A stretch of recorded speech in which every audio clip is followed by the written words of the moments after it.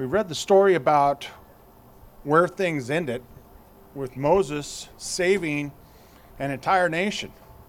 And not Moses saving, but God saving. But we have to understand that the story started 80 years before that. Moses was 80 years old when that happened. If anyone thinks 80 is too old for anything good to happen, Moses says otherwise. He still had 40 years left at that point. But it started with this story of a mother. And I think just about anything good in this life, if you really look back to where it started, it obviously started somewhere, and it starts at birth. And as we celebrate Mother's Day and we say Happy Mother's Day, and we look at the beauty of it, it's important for us to look at that beauty. But we're not going to understand it, and we're not going to walk away with the right hope unless we look at all the pain that's involved too. And that's a very difficult thing. We're not going to understand this story of Moses being saved as a baby. We're not going to understand what God did with Moses at the end unless we look at some of the pain that's in the story too. There's a lot of pain in this story. Pharaoh had issued a decree that every time a child was born in Israel, if it was a male, the child was supposed to be killed, thrown into the Nile. Huge amount of pain. To what extent did that get followed through? People resisted. To what extent did it happen? Even if it didn't happen, just the threat of it is a lot of pain, a lot of adjustment. But it did happen. How long did it happen? Hundreds of people? Thousands, tens of thousands? We don't know. But pain was definitely a part of this. It's a part of the story. And it's not just the pain of death, it's the pain of separation. Moses being separated from his family. He was raised by someone. That was good. But there's a lot of pain with that good too. There's pain of abandonment. The pain of Moses, we'll see it in a few verses later. We may not read that far. But it culminates with him as a man murdering someone. There's just pain, pain, pain. But in the middle of that, there's some beauty. And so how do we can't just look at the pain because we'll be left with no hope, but we can't just look at the beauty because we'll be left with the wrong hope. So how do we put this all together? I think that this story here at the beginning helps us start to do that. It says where it starts, the woman conceived and bore a son, and when she saw that he was beautiful, she hid him for 3 months. Beautiful. She saw that this life was given to her, and there was a lot going on in her life. A lot going on. It didn't happen at the most opportune time because there was threat for his life.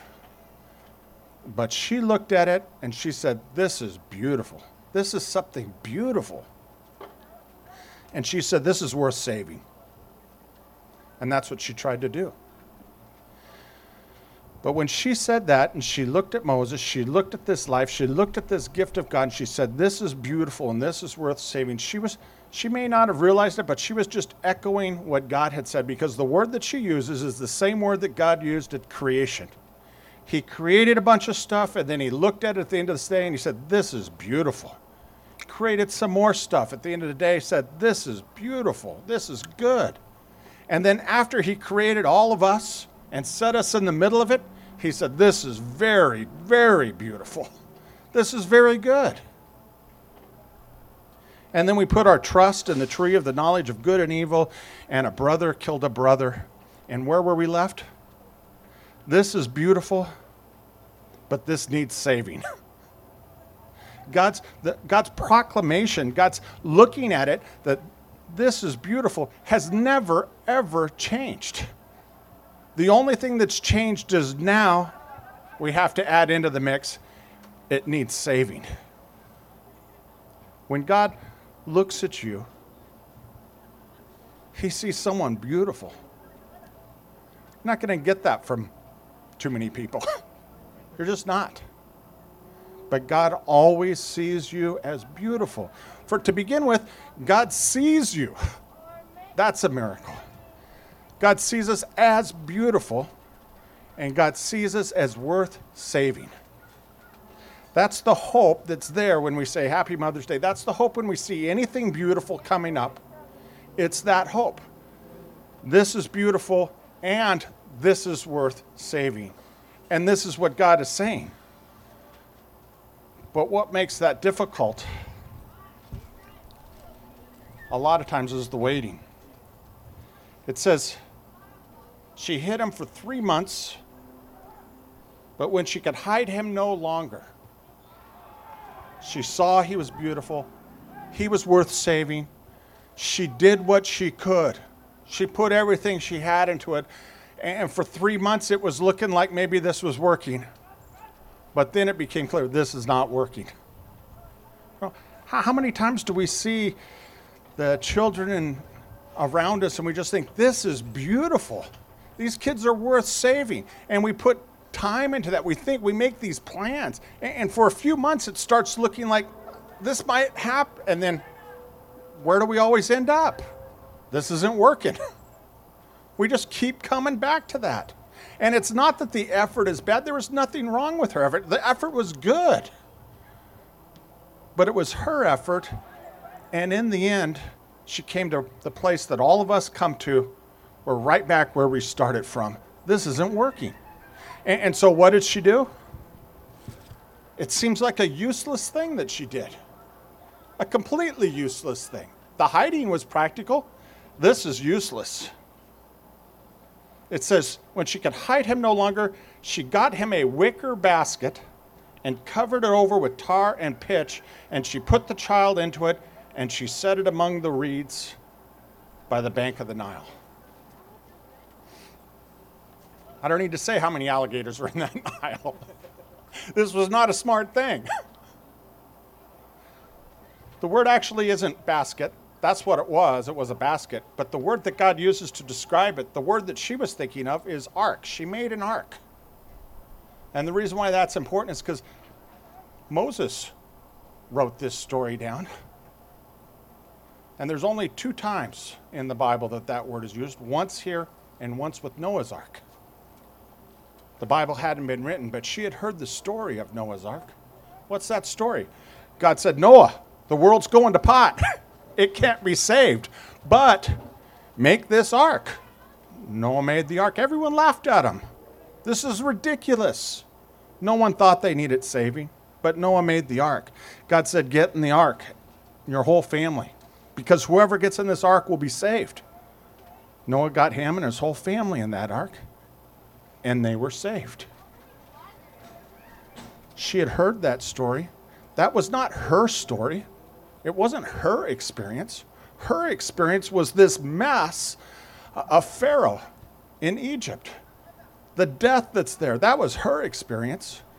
But she had heard this story, and she said, whether this is true or not, this is what I need.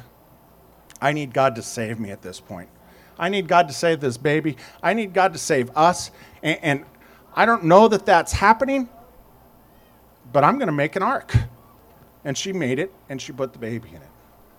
You know, it doesn't have to be practical. Practical is going and hiding. Practical doesn't always work for us. She wasn't putting hope in the ark saving. She wasn't putting hope in something she built saving. She was putting hope in a story that she had heard about God saving.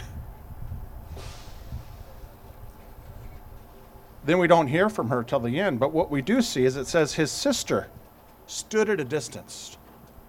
Stood at a distance. Find out what would happen. Did she have faith? I don't know. I don't know that I would. We don't know that she did. But what did she do? She kept watching.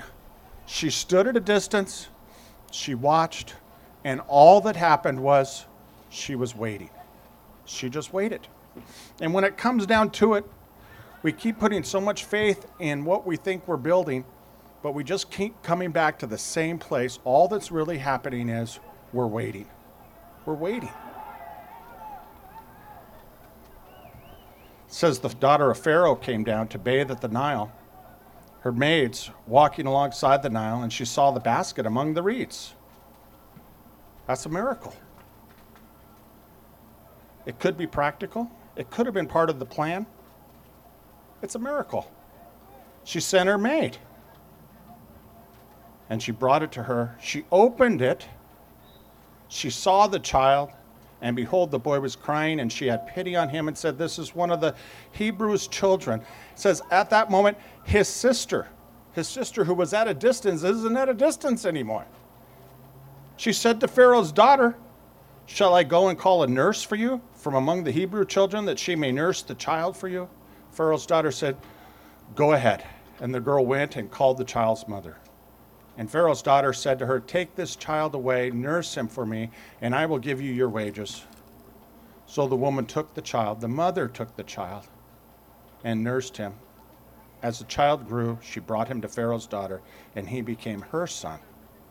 And she named him Moses, and said, because I drew him out of the water. There's nothing wrong with our plans. The sister was waiting. And what did she do? She went right to it. I got an idea. She had something ready to go. And it went. It worked. But she was at a distance until she saw the hope that maybe something was happening here. God was maybe doing something. That there was something beautiful starting to happen. As I said, Moses ended up the one thing we see of him as an adult. We see a few others. But he murders this man and has to flee.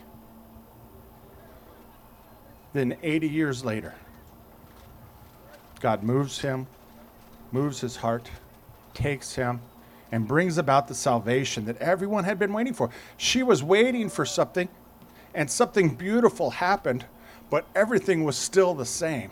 It wasn't until Moses returned that everything changed.